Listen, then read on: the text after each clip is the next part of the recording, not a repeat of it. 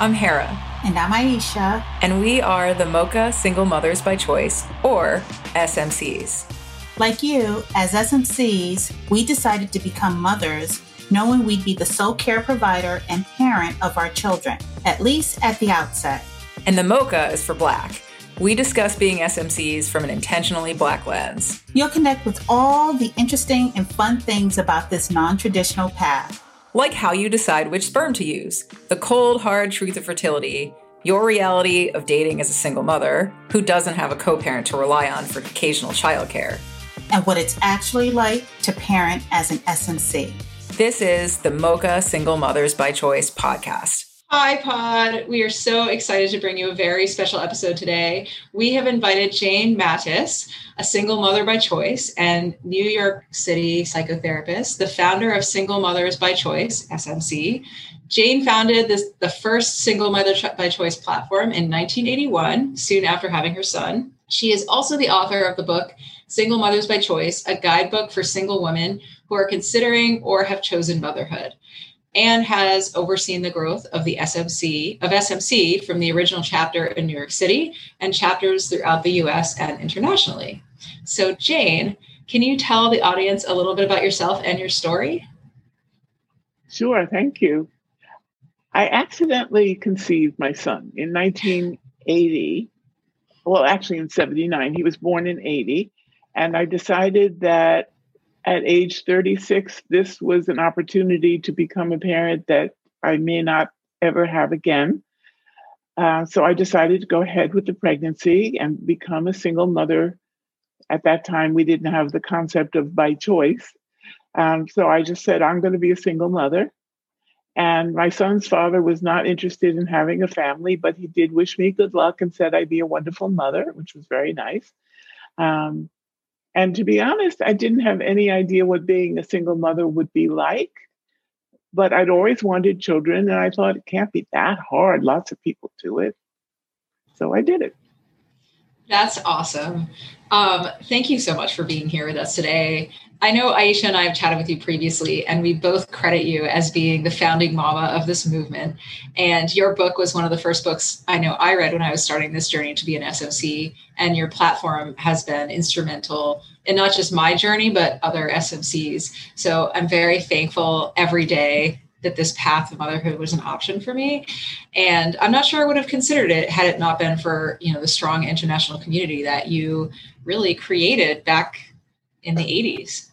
Well, and I concur, and I'm fangirling throughout this entire experience because, my girls would not exist. I recall, I tell this story quite often in our space that, the amount of information, the experience, the relationships that I built from being in the SMC space, I carry it with me. I still have longtime friends. My kids are having long-term friends with their kids, and it's just been awesome. And I certainly would not have had my second daughter had I not been in the space and just knew the broad range of options that were open to me.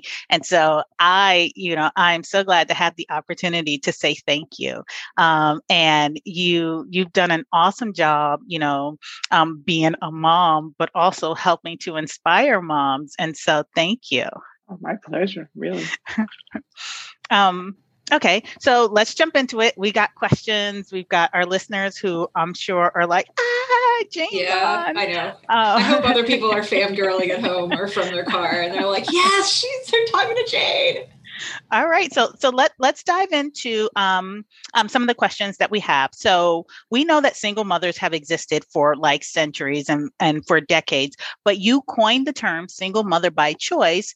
And I guess we're curious about how you arrived at the term and what motivated you to kind of create the space, right? Because we're all like little individuals living our own lives, but then we become the parent of a movement. And how does that happen? Mm-hmm. Well, I actually never intended to start a movement. I just was having some ideas in the first year of my son's life that nobody really understood what it was like to be parenting totally on your own without a second parent available even somewhere in the world. to share some of the decision making and to understand what I was going through. And I just wanted to meet some other women who were doing the same thing, raising a baby all by themselves, to give me support. And also, I thought it'd be good for my son as he was growing up to see other families like ours, so that he didn't feel that we were the only family like that. So I just found by word of mouth some 6 other women or 5 other women who were in the same situation as me, who I didn't know. And we started meeting informally. But then the movement part came because the media discovered us. It's a double-edged sword too. It's like good and bad. Yes. It's a long story, but the media really made us a movement because they wrote about us. People kept contacting us. I got an offer to write a book. So it just took off. But I'm very happy it did. But honestly, it wasn't my intention. Yeah, well, I'm happy it did. I'm grateful. So thank you. So, what do you think distinguishes an SMC from like a traditional single mother by perhaps chance? Sure. Well, especially back then, if you said you were a single mother and you were 30 something, people figured you were divorced. I mean, it was just an assumption. And there was a dad somewhere, even if he wasn't in the home. So you had somebody who was involved and gave some support, either emotional or financial or both, and shared some of the responsibility. No weekends off for a single mother by choice, no other parent to share decision-making if you've chosen this path. The woman who is a single mother by choice is parenting alone. So we decided that we needed to distinguish ourselves in the sense that we did not go through a divorce. And that's how the term came about. Did you call them donors, or is that something that is more like a now thing? Yes. In the original group in my living room, I was the only one who could. No, that's not true. There were 2 of us who conceived with an actual person that we knew.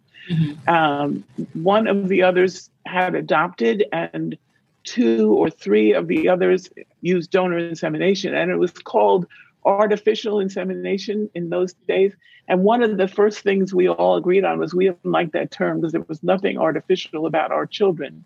Oh, so yeah, totally. We decided that there was a donor, so we preferred to call it donor insemination, because artificial insemination, if you Google it, is used a lot in animal reproduction and that kind of thing. Not so much really about human reproduction. It just didn't sit right with us.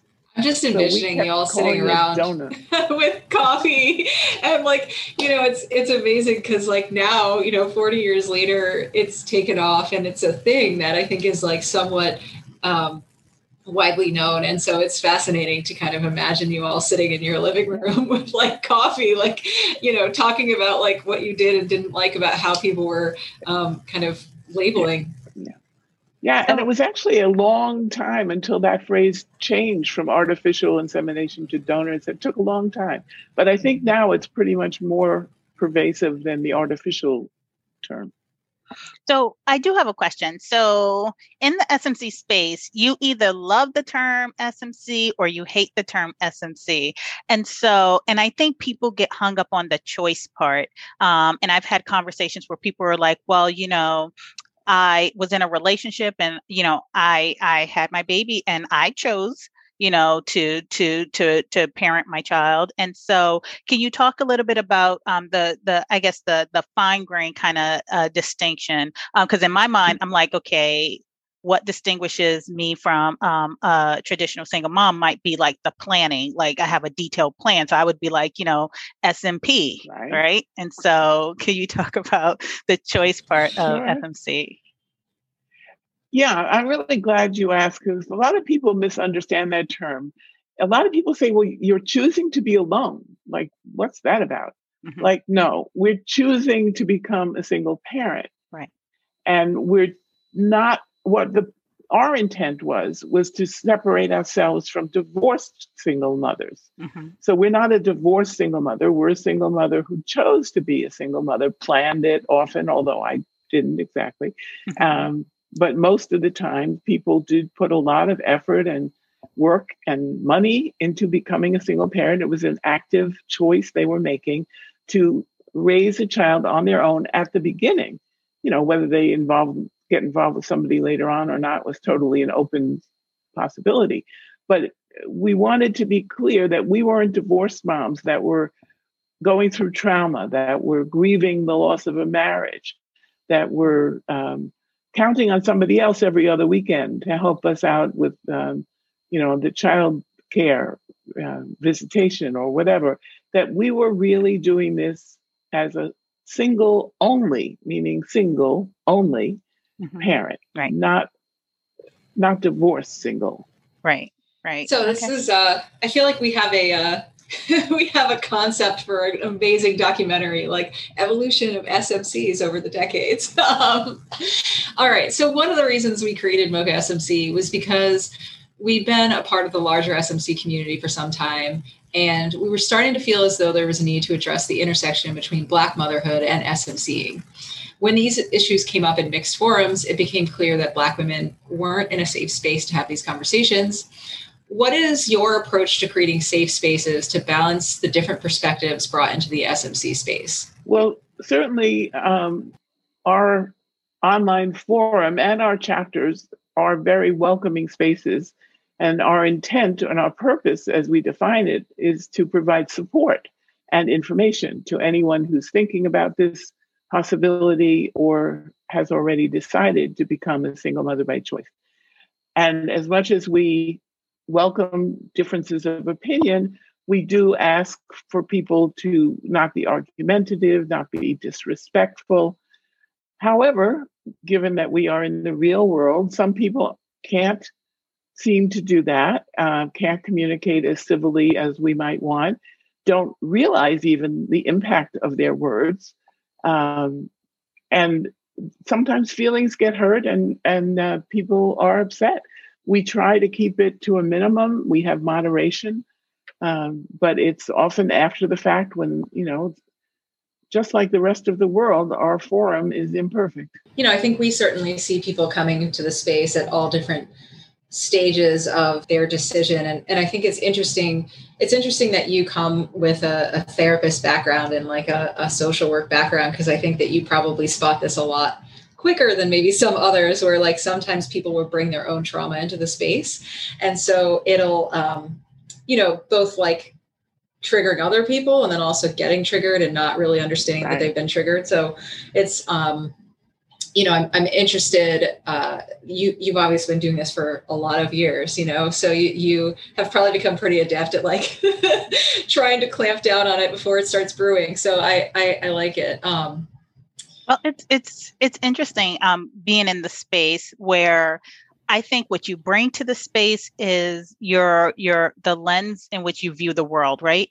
And for some of the women, if your social circles are not broad, you have unchecked views on things. Right. And typically what we get, where I see the biggest clashes will be, with school and perceptions of children of color and neighborhoods of color. And I think that that's where we've seen the biggest dust ups in the group, where someone might type on their keyboard or on their phone with an unchecked perspective or opinion and have no clue how that might sound or be perceived by others. And, and in our space, exactly. We've got a broad range of people from just different backgrounds, and it hits differently depending on where you are or what experiences you've had.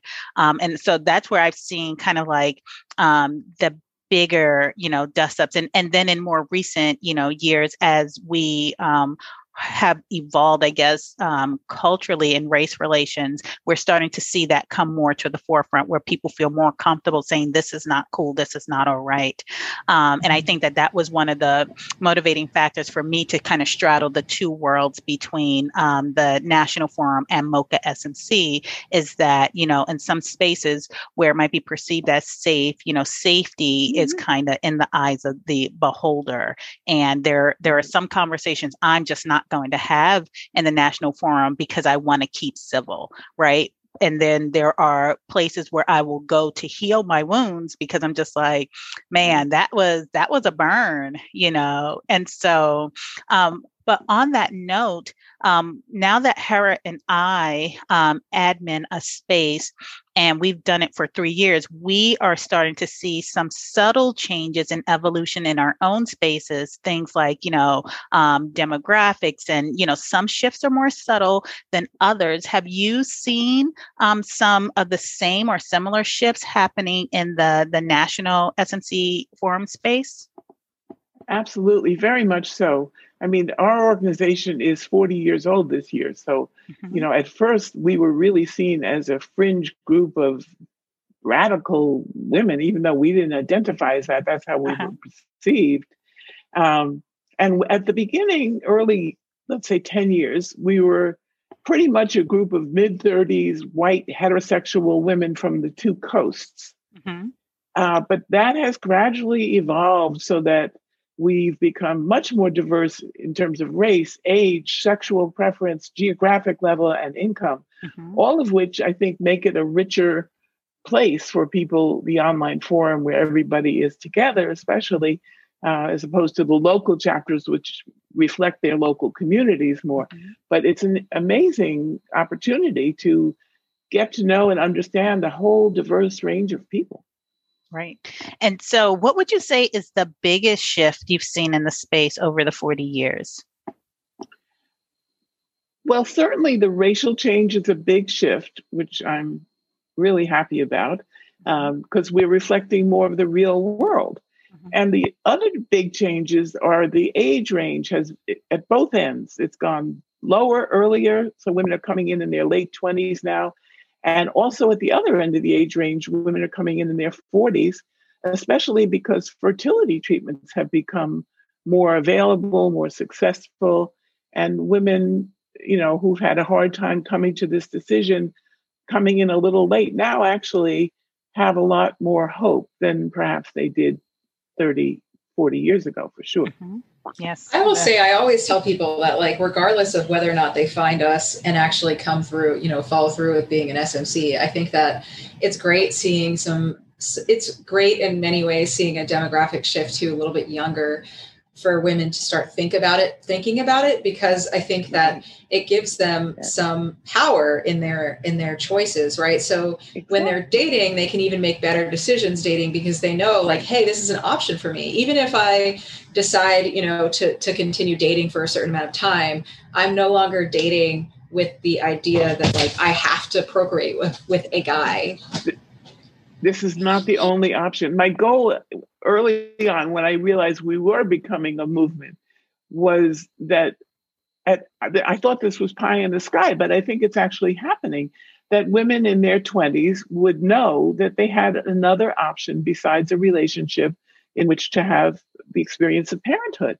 Yeah. And we're hearing that from the 20-somethings coming in. They're saying, I just wanted to check out all my options and see whether this is right for me or whether I can't do it alone. And it's also really can't. And it's also kind of putting their fertility at the forefront of the conversation and in their hands, right? Because the moment you start thinking, hey, I want to have a baby, you start engaging with your medical teams differently, right? You start initiating the conversations like, can we do our blood testing, our blood work, or day 3 testing, right? And you're doing that sooner rather than later. So then you can start making different choices like, dating, to date or not to date, career choices, do I accelerate going back for a PhD or do I hold off? And so now you're a woman's fertility is kind of at the forefront as opposed to I need a relationship. And so I'm focused on that relationship and then get a surprise,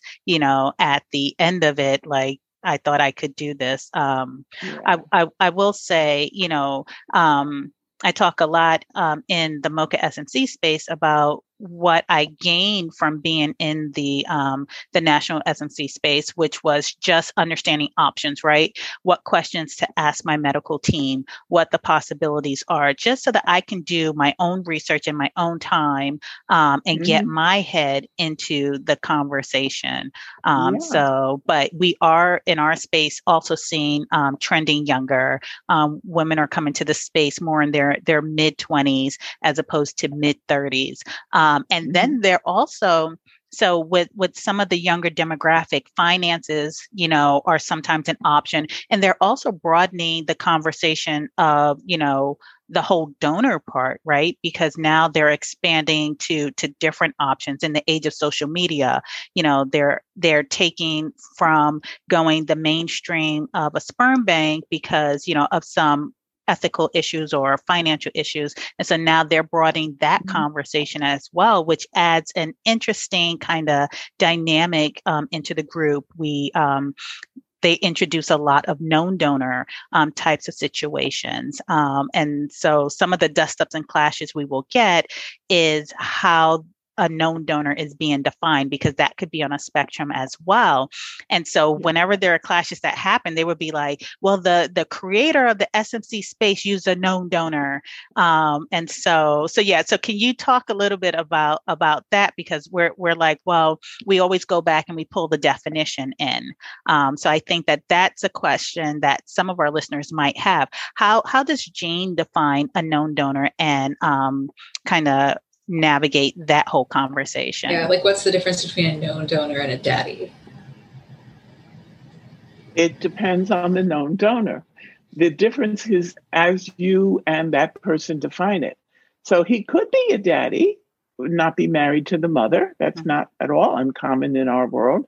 Or he could just be someone who helps the woman get pregnant and says goodbye and good luck, as was the case for many people also in our early group, especially because a lot of us actually, to be honest, didn't even know there was such a thing as donor insemination early on. It was like we had to educate ourselves about this.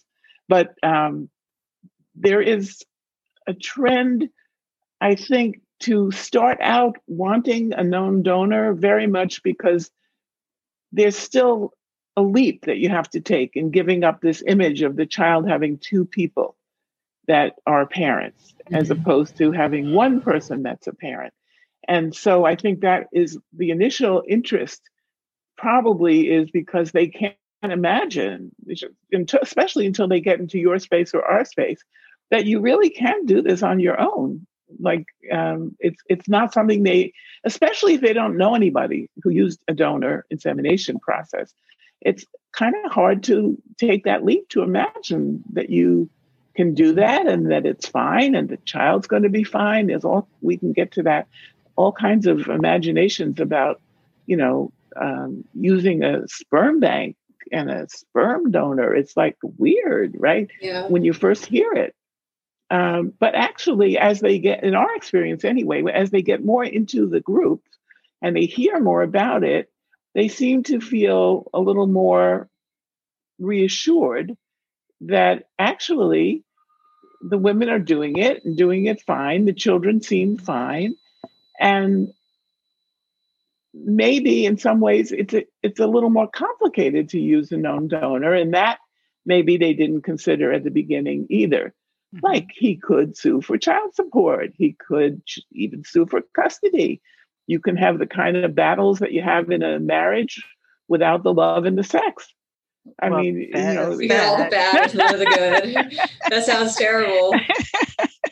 Yeah. So personally, I'm not a fan of a known donor, even though I actually got pregnant accidentally by someone I knew, because I was very lucky that the man wasn't difficult and wished me well and never interfered in any way. I mean, I think he would have been welcome if he wanted to participate. I wasn't against him being involved, but I knew that we'd be fine on our own. Somehow I just trusted that, partially in naivete and partially, otherwise. So we definitely have our fair share of women who come to the space, like still thinking and sort of straddling that fence. And I think, much of it is like the struggle with the concept that their child won't have a father. One of the things that you said previously during one of our other conversations was I think you defined whether or not it was an SMC by how your child views the donor,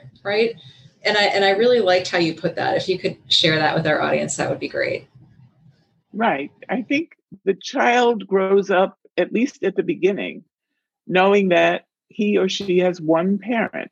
And the donor, if it's introduced very early, which it should be, is the concept of a nice man or a generous man who helped make him or her. Mm-hmm. So from the child's point of view, there's nobody called daddy around, whereas most of his friends or her friends have someone in their family they call daddy, whether they're living with them or not. That's the big difference from the child's point of view, that there's nobody called daddy because nobody is sharing the child rearing decisions with the mother. Our definition of a single mother by choice, which I guess is important to include, is a woman who decides to become a mother, knowing that at least at the outset, she would be the sole parent, meaning makes all the decisions. Yeah, I ask sometimes for women, I'm just like, okay, can you move without asking another parent? Exactly. Right? Right. Do you receive child support or could receive child support from another human? Right. I think those are really important questions because it solo really means solo. Like you are the only person financially responsible and no one else in this world feels that responsibility as a parent to your child. That's great. Right. So I was going to say, we don't rule out some kind of financial help if the person is not given or wanting parenting decision-making responsibilities. The idea is that you avoid battles over religion, schooling, all kinds of philosophical things that come up in child rearing, that the stress of those things is not going to be in the household. Yeah, That's great. I know one of the things that's important for me is having that consistency, right? Because we know when we talk about outcomes, right? And we'll get to that a little bit later. For me, the best thing that I could possibly do for my girls is to make sure I keep their home environment safe and consistent, right? And then they're comfortable enough to thrive and become who they are meant to be. And so that's a big key factor. No one's coming. That's no the one most important. Right. That the stability of the home is the most important factor in the outcome of children. Yep. So let's shift a little bit to the importance of counseling. So in the SMC spaces, we encounter people who resent the requirement to attend a counseling session, which many clinics require for people/couples using donated sperm, eggs, or embryos. So some of them are hesitant to take the step to see a therapist and talk through this decision. In addition to being an author, you're also a licensed social worker. So I wanted to know, from your perspective, why you think this counseling session is really critical. Sure. Unless the person who's doing the counseling has an agenda, which they shouldn't have. I mean, the definition of a counselor and a therapist is someone who should be neutral and who also is interested in the well-being of the person that they are trying to help. So once in a while, we do hear about a therapist who is in this role who has an agenda. But most of the time, and I've done some of these myself, the goal is to find out if the person has thought about all the things that we're talking about and has, felt prepared to deal with them. What are you going to say about the father, donor, whatever your situation is? What do you tell your child and when? How do you feel about doing this alone? What terms are you comfortable with? Donor, biological father, just really for the benefit of the future mother-to-be is the goal. It's not really to judge or to even tell the person, yes, this is good for you idea or not good idea for you. It's just really supposed to be helpful. And I have to say, some of the things that come up about that sound like somebody who shouldn't be a counselor or a therapist. Yeah, I had a terrible experience with mine. It was actually highly triggering. And it was because, I felt going through it that the person was more judgmental about my history, considering I had just lost my son, than they should have been. And so luckily, I am a huge proponent of therapy and continued therapy, especially for somebody who's had trauma. And so at the time, I was in therapy with another very great therapist who ended up writing her a letter and telling her to stand down, because she was just, I mean, it was less about, have you thought about this, and more about like, well, this is like, her thing was like, you're so young. And I was like, it really doesn't matter how old I am. It's none of your business. Right. And I think she just perceived that, it was her role to make a judgment about my grief process, or like whether or not I was, doing this at the right time. And I thought it was really not appropriate. Yeah, my therapy session, I really I liked it, and I'm a big proponent. Like I cringe and I get nervous for the moms who come into space, and it's just like, I that therapy session, it bothers me, it irks me, it irritates me, and I'm just like, well, yeah, I kind of get that, but it is really there to help you. If you get a good therapist to kind of talk it through, that's probably the only time where you're going to have somebody there that is supposed to listen to you and facilitate the thought process for you without judgment, theoretically. Right? You talk to your family, you talk to your friends, it's always going to be tinged with judgment, and then I think some people balk at the cost, because I think it was like $150, $250, because it was a person that the fertility clinic has on their list of people, and you pay out of pocket. And so for me, I was just like, no, I'm not paying out of pocket. So I went through my EAP program at my company, because I'm just like, I'm paying this money. Is a clinic really going to say, I'm not going to work with you because you didn't pay this $150, or are they going to say, I see you did your due diligence, you did something, okay, so let's go with that. So I did something that was unconventional, but was comfortable for me and my wallet. But I found it really helpful in talking things through. So Jane, what would be some red flags that you would see if someone were to come to talk to you and say, I'm considering this SMC path, and but what would be some red flags? So the hesitancy on, I'm not sure I want to use a sperm bank, I want to use, an ex-partner. What would be some flags that might say, this is probably a good time to just pause and really think this through, a couple of months longer? Right. Just following up on your comments about this therapy session that's required, any good therapist will ask questions and raise questions for the person to think about. So red flags could be things like, I hear you're talking about you want somebody who you would feel comfortable with as a partner and as a date or a potential spouse. What other qualities do you think about in terms of a donor? Do you think about the child? For example, one of the more controversial things that comes up is people wanting to choose donors of a different race. This was a hot discussion on the forum at one point, because they were worried, the forum members were worried that this person was trying to create what the potential mother or future mother thought was a beautiful child. And they weren't thinking about what the child's being a mixed race child would have impact on the child's life.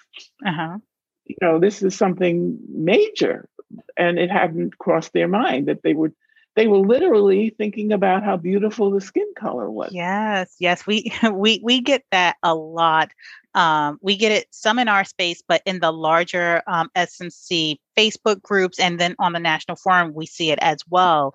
And so we talk a lot about, cultural competency, right? So once you decide, I'm going to have this baby, and I'm going to, as an SMC, and I'm going to choose a donor of a different race, which a lot of, Black SMCs have to do due due to the limited number of Black donors, right? And so we're already consciously thinking of, okay, how do I navigate this? But I'm not sure if a lot of non-Black moms or non-moms of color, they're just thinking like, I'm going to raise my child. I'm going to love my child. My family's going to love my child. And they're not even really thinking like there's a cultural competency to be able to understand if a microaggression happens against your child or a macroaggression, and that some things can possibly not be as innocent as you would think, having navigated the world in a white body. So just being able to advocate for your child and protect your child in that way, whereas you possibly won't find out until the child is an adult to say, Mom, that wasn't cool. That really hurt me when that person said that. And I really wish you had said something to stop it. Right. And so there's that whole thing about cultural competency. I think many parents also have like a reckoning with race themselves, regardless of whether or not your kid is a different race than you. When you are living through, you're basically going back through experiences and your kid is experiencing them. Like, many of us are like, I will cut you if you do something to my kid. Right. Uh-huh. And so when you are in situations where like, Aisha and I always talk about, it goes down on the playground, and like a racial situation comes up that your kid is somewhat involved in, regardless of, what side your kid is on. I think as parents, we just get so defensive, and then often like causes these situations to just devolve really quickly because it's so emotional for us. And, even if your kid says something, it's like, we know it's a reflection of us, right? And we may not have realized that about ourselves, right? Until it happens. And then you're like, oh no, like it's hard, it's really hard. Yeah, so much of parenting is in the moment, right? And in a moment, you could realize, oh my gosh, I've said these racist things. I've thought them in my head, and you now have a biracial child. And it's just like, and so then it's like you're having that overwhelming rush of emotions, and then are you there? Are you present, for your kid's need in that moment? Right. And so there's just a lot of different dynamics at play. And so for anyone who would be considering using a donor of a different race, really kind of take that step back, use the whole 9 months, to kind of think, have I said some things? Could I potentially say some things? How might I react in these different situations, just so that you have taken care of your emotions in it and you can be there for your kid. Right. That is the underlying issue that in terms of red flags, is people not thinking about the fact that this is going to be a little human being who is going to be out in the world and encountering people and living their life, choosing the path and the life that they want. This is not going to be an extension of you, not going to be someone to meet your needs. It's going to be themselves. They're going to be themselves. So that is a big red flag for people sometimes going into this as if they're going to create what they need. Right. And not really see that the child's needs have to be paramount. And then let's face it, kids go through phases where they're cute and not so cute. How are you going to feel? How are you going to feel when those adult teeth start to come in and then it's just like, my kid is no longer that beautiful biracial baby that I thought I was creating. Now I got to deal with that kid, that the essence of that little person. How will you fare then? It is a big change in one's life to think about somebody other than oneself for the first time, right? Yeah. Have we talked about outcomes for SMC children? No, Yep. We kind of brushed on it a little bit earlier about just, what we all have like read, pieces about like single moms. And I think a lot of times the media will have us feel like, oh, if you have a child by yourself, like your kid is doomed to like prison. And so I wanted to kind of get your thoughts on, outcomes and what this looks like for our kids. I know you've been doing this here for 40 years. So you've seen lots of SMC families come through, and what would you tell aspiring mothers about outcomes? Our kids, how do they do? Yeah, it's kind of shocking that despite all the predictions of doom that I got early on, the outcomes have been way better than we expected. Our children, the children of single mothers by choice, have actually seemed to do better in terms of their development and outcome than children who were from divorced homes, and equally well to two-parent homes that aren't divorced.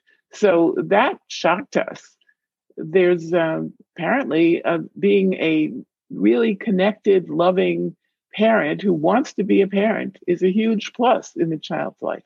I would agree. I mean, my heart warms when my daughter is like, Mom, do you think you're a good mom? And I was like, oh gosh, is this a trick question? Because 6-year-olds, they will bring the shade. And I'm just like, yes, they will. This is a trick question. I was like, I think I am, but what do you think? And she's like, right. I think you're a good mom. I think you're a wonderful mom. And you know, when a 6-year-old says wonderful, it's the sweetest thing ever. And so greatest. It's kind of like being an ally. Like you can't label yourself an ally. Like somebody who's underrepresented has to label you as an ally. So like, I feel like as a mom, you can't label yourself as a good mom. You kind of like have to have your kids label you as a good mom. And until that has happened, like you haven't arrived. Yeah, exactly. Yeah. But the proof of the pudding is at the eating stage, right? It's really how the child ends up seeing you. So as I parent my girls, I tend to think in terms of like, sometimes you just get tired of the little fingers on you and I want to say no. And then I realize at some point, the roles will be reversed. I will be an old lady wanting to snuggle with my adult daughter. And, and how do I want her to treat me in those moments? And then I quickly make my adjustments, or I go back and I apologize and I snuggle. And so now that you have an adult son, how does that work, in terms of the dynamics and, kind of, being that mom in the moment and now being on the sidelines watching and hoping you get, some of the love and some of the attention, and how does that work? Well, that you are very wise, because that is exactly right. The way you parent your child is what you will get. That's it. I mean, there's no better way to say it. And whatever faults I may have had, I was dedicated to parenting well. And my son has grown up to be an extremely loyal person, very much there for his wife, for me. And it's just exactly what I had hoped, although it wasn't even conscious at the time, as it seems to be with you. He turned out to be the man I hoped he would be. I'm tearing up. Oh my goodness. I think it's great because, I mean, Aisha and I both have daughters, and, I know there's lots of moms who come to the space and they are extra anxious about having a son. And, I think because it's like there are even questions like, how am I going to teach him to pee? And I'm like, you'll just do it. Right. But like, I think it's really great to hear from a boy mom whose boy turned out to be everything she hoped. Right. And you can find nice men to be helpful in your child's life if they're trustworthy and loving. And that's a real plus. I had one, and I can't tell you how important he's been in our life. So I know we talked, like, we could talk for hours. And so as we're starting to wind down, so hindsight being 2020, kind of looking back on your SMC journey, the journey of an organization, is there anything that you would have done differently, might have navigated differently, looking back? Well, I don't know if this is what you mean, but we were all, so petrified that our children would hate us for having done this and having brought them into the world without a dad. And it turns out that was a big myth. The donor insemination issue is a big issue for kids from a two-parent family where they weren't told. It is pretty much a non-issue for our kids. And people are surprised to hear that they still come into our organization worried that their child's going to be angry with them. Well, your child is going to be angry with you, of course, especially when they're teenagers, and they kind of teenagers hate everyone. Yeah. They start to, lose their innocence. But it seems this is a fairly minimal issue the kids, if anything, they realize they're not dumb. They realize they wouldn't be here if you hadn't had them the way you had them. Mm-hmm. So, that is a big thing I wish we had known early on, so we could have reassured each other and everybody else that this is not really going to be such a big problem. We were really scared. I think that's like a really important thing to note, though. I mean, you guys didn't have the benefit of data like we have now, and I appreciate that. And I think that's what makes you a trailblazer, because you were doing it when like it really wasn't something people did. And we were winging it. Yeah, you were just doing it, right? Which like is so great. And I think also, the data that has been able to be collected over the last 40 years has made it a more approachable option for many of us, because we see, okay, people have actually done this before. This isn't going to be one of those like experiments where I'm like, okay, kid, let's hope everything goes well. So I do think that that's like definitely important to note, because, as nervous as many of us are, and I still think that, there is legitimacy to being nervous about it, based on maybe you don't have the best support system or whatever. That's right. But I think the great thing is that we do have a lot of data, and we do, if you ignore the whole, reports about single moms dooming kids that I'm sure will continue to plague the media cycles, and you actually look at the data, you'll realize that this is an option that you can take and your kids will be just fine. Yeah. And I think right. What you said just reassured probably like a whole generation of SNCs to come, right? And kind of putting in perspective that sperm donor choice, that tiny little 5 minutes that they spend inseminating you is such a small fraction of the lifespan of a parent. And, you spend so much time getting your adult self okay with that. And the kids are like playing and breaking stuff, and so they're not even really, too worried. I think if we follow the trusted, advice in the SNC space, tell them early, tell them often, there is no feeling of loss. They will have their feelings because they're human. Some of those feelings will be, normal adjustment to understanding what their story is. Some of it will be pre-adolescent angst, teenage angst, and then just some, resentment. But we will probably see the whole spectrum of adults that we see out there in the general public in terms of their attitudes toward their upbringing and how they were conceived and created. Yeah, they're going to be angry. It's a developmental necessity. Mm-hmm. And the one thing you can prevent them being angry about is by telling them the honest truth, as you said, about their story early on and often, because the kids who are upset about the donor insemination piece in the married families usually were lied to for quite a long time. Sometimes don't find out till they're teens. And so they're angry about being lied to. They're not angry about their conception, actually. In my old age of 40 plus, and once I became a mom, I started to think a lot about legacy.